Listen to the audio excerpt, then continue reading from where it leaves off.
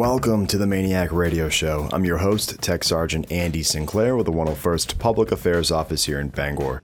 This is episode 22, and yes, it has been a while since our last podcast. Not because we don't like doing them, but because we've been extremely busy here in the PA office. But we're back with a vengeance. Just kidding, we don't take vengeances here. I'm not sure if that's a word or not. Vengeances. I'll probably hear about that later if it's not. But we are back, and no, we do not have a vengeance. Because we're all about peace, love, and rock and roll here on this show. Minus the rock and roll. We have no funding for rock and roll. But we have plenty of love. Love for refueling, love for the uniform, and love for those drill weekends when the dining facility serves pizza. I think it's safe to say we all have love for those days. We do have a lot to cover in this episode, including a fresh new MAINEiac fact and an interview with someone who's going to talk to us about the recent water and survival training that our aviators went through. So that'll be pretty cool stuff. I have some information about the upcoming drill weekend, which I'm sure you are all on the edge of your seats for. But before we jump into any of that good stuff, let's check out your MAINEiac headlines. The 101st Air Refueling Wing recently hosted a boss lift. Local employers were invited out for a welcoming breakfast, a meet and greet with wing leadership, a base tour, and even got a chance to fly in a KC-135 Stratotanker to witness a mid-air refueling. Michael Splain is an ESGR volunteer, and he tells us why these events are important. It's incredibly exciting. Everybody here, as you can tell, is very, very excited. Just seeing the pictures and hearing the feedback from people that have been up in a KC-135 and seeing how it works, and then being able to actually physically experience that for themselves is nothing short of amazing. The employers got a unique chance to see what a day in the life of a MAINEiac is all about. Through high ops tempos, TDYs, and deployments, the Maine Air National Guard can't thank civilian employers enough for their profounding support over the years. The on-base fire department recently conducted a candidate physical agility test for 2 potential new hires here at the wing. The lengthy obstacle course was constructed locally and gave the 2 candidates a chance to prove themselves physically before being hired. The course included stair-stepping, pulling a fire hose, ladder staging, body drag simulation, forced entry, and much more, all while donning a 40-pound weighted vest. Senior Master Sergeant MAINEiac is the on-station fire chief, and he tells us why this test is vital to potential candidate hires. If you go out and maybe get in a situation where you've got to help some victims, maybe drag somebody out, I mean, that's a lot of work, let alone if you've got to rescue another firefighter. I mean, there's a lot of work involved, and you're either up to the task or you're not. So it's a good chance to do that in a training environment where it's safe. I think at the end of the day, people walk away with a sense of where they're at physically, and that's what I like about it. Aside from the 2 candidates who tested, various members from around the wing ran the course as well, resulting in a new appreciation for the level of physical fitness that's required for our first responders. And that's it for your MAINEiac news, keeping you in the know.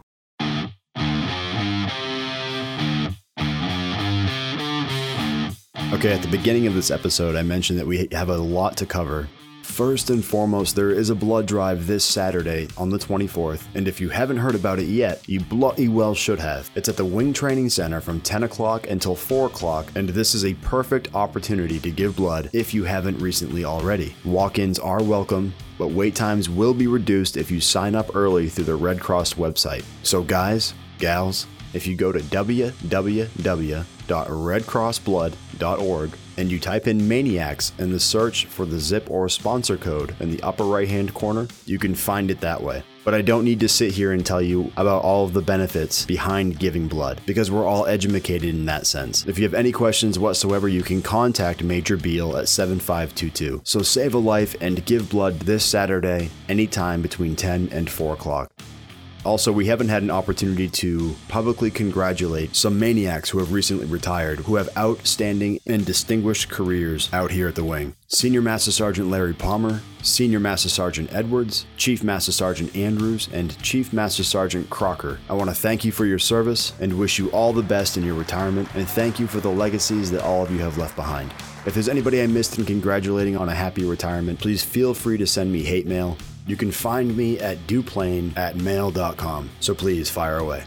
Also, if you are as good at bullet writing as I am, which I'm here to tell you is nothing to speak of, But you can change that. July 25th and July 26th, there will be a bullet riding course available to you here at the wing. So NCOs, supervisors, senior NCOs, pretty much anybody who's responsible for bullet riding can attend this class. I think I'm going to sign up for it. This is a great opportunity for everybody.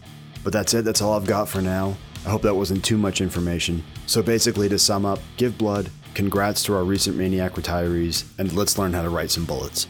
Oh, and one last thing. Tracy Sousa, who as you all know does amazing work for us here at the wing, has coordinated a massage therapist to do free massages for our service members in uniform. If you're feeling stressed out, you can call Tracy, and maybe she can work something out with this massage therapist. I mean, come on, it's a free massage. Together, you can work it out.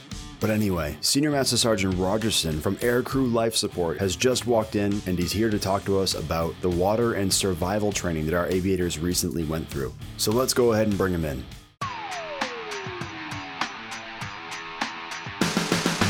Senior Master Sergeant Rogerson from the Aircrew Life Support has swung by the studio. He's going to talk to us a little bit today about land and survival training the pilots and boomers had just gone through in the not-so-distant past. So, Senior, thank you for stopping by. Oh, well, I'm very welcome to be here. Thanks.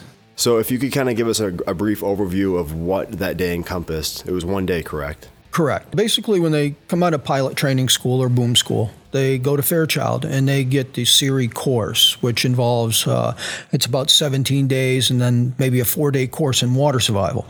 And basically, they get taught the nuts and bolts of land and navigation and how to survive off the land, how to be rescued, parachute drops, and that type of thing.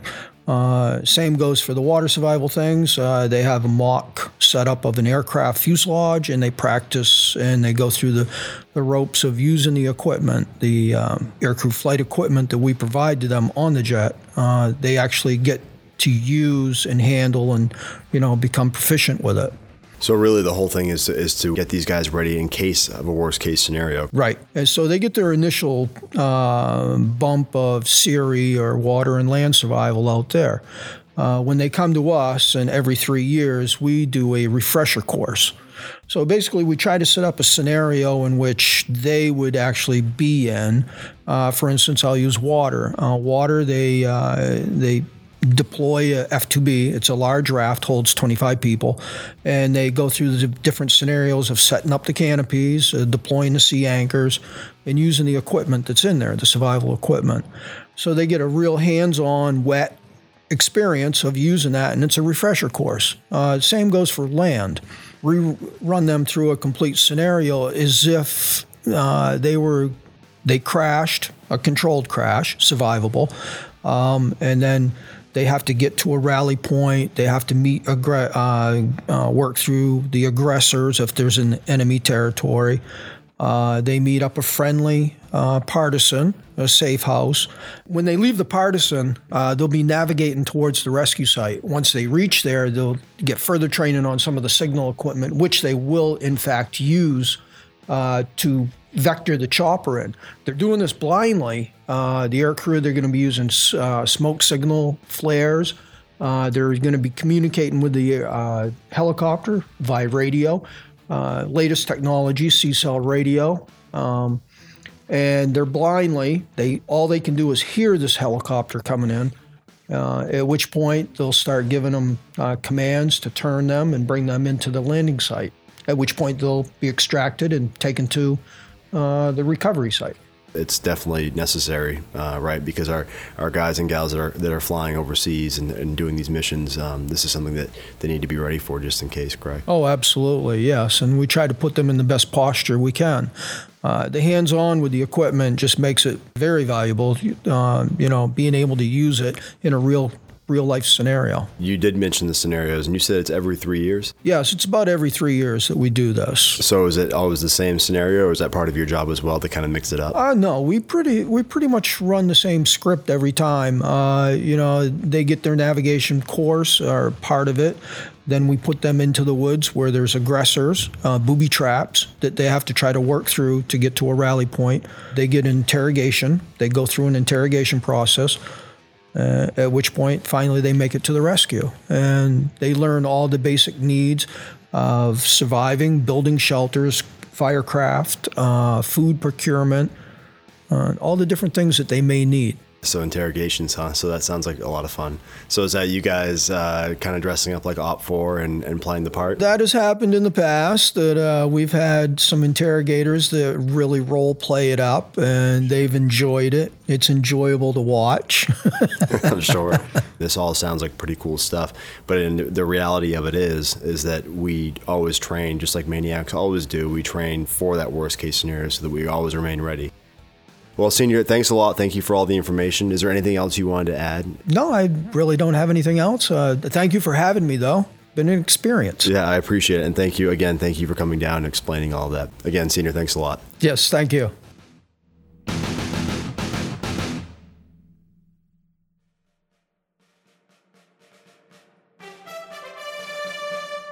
And here we are again with another exciting MAINEiac fact. This episode's MAINEiac fact is brought to you by the 101st Aircrew Flight Equipment Specialists, where their job is equipping our aircraft. Part of preparing a plane for flight is making sure they're equipped with supplies for any situation, responsible for ensuring that all flight and safety equipment is in perfect working order. Aircrew Flight Equipment Specialists make sure airmen have the supplies necessary for any situation, from packing emergency items like parachutes and survival kits to maintaining regularly used items like flight helmets and oxygen masks. The attention to detail provided by these professionals could mean the difference between life and death. For more information on how you can become a 101st Aircrew Flight Equipment Specialist, contact your local recruiter.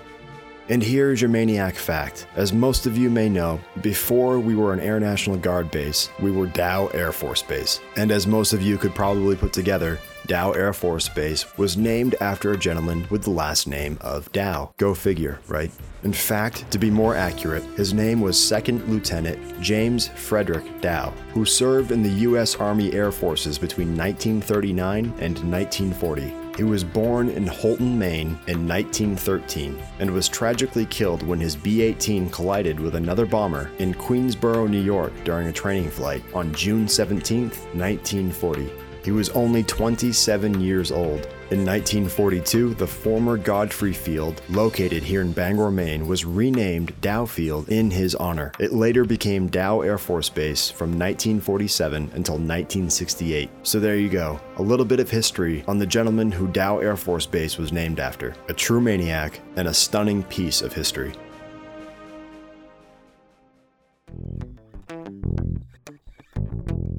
And that's all the time we have for episode 22 of the MAINEiac Radio Show. I'm your host, Tech Sergeant Andy Sinclair with the 101st Public Affairs Office here in Bangor. I hope everybody has an awesome drill weekend, and let's keep those fingers crossed that the dining facility may serve pizza on one, if not both days. Wouldn't that be great? Don't forget, if you want to give blood, you'll have the opportunity to Saturday from 10 until 4 o'clock in the afternoon at the Wing Training Center. If you have any further questions, make sure to contact Major Beal or your supervisor. Be sure to check us out on Facebook by searching 101STARW, as well as Instagram with that same tag, 101STARW. While you're at it, head over to the Vice Wing Commander's official Facebook and Instagram pages by searching CV.101ARW. He has a lot of great photos and articles that he likes to post, so make sure you go check those out. That's all I have for this episode. Just keep in mind that we are in summer, so the season of swimming, hiking, fireworks, just keep in mind safety, safety, safety. And that way, Master Sergeant Termel won't get angry. And trust me, you're not going to like him when he's angry. But anyway, have an awesome drill weekend. We'll see you around. If you have any ideas for the MAINEiac Radio Show, or you have a message that you want to get out, feel free to call or email us, or stop by. We'd love to hear from you. So long.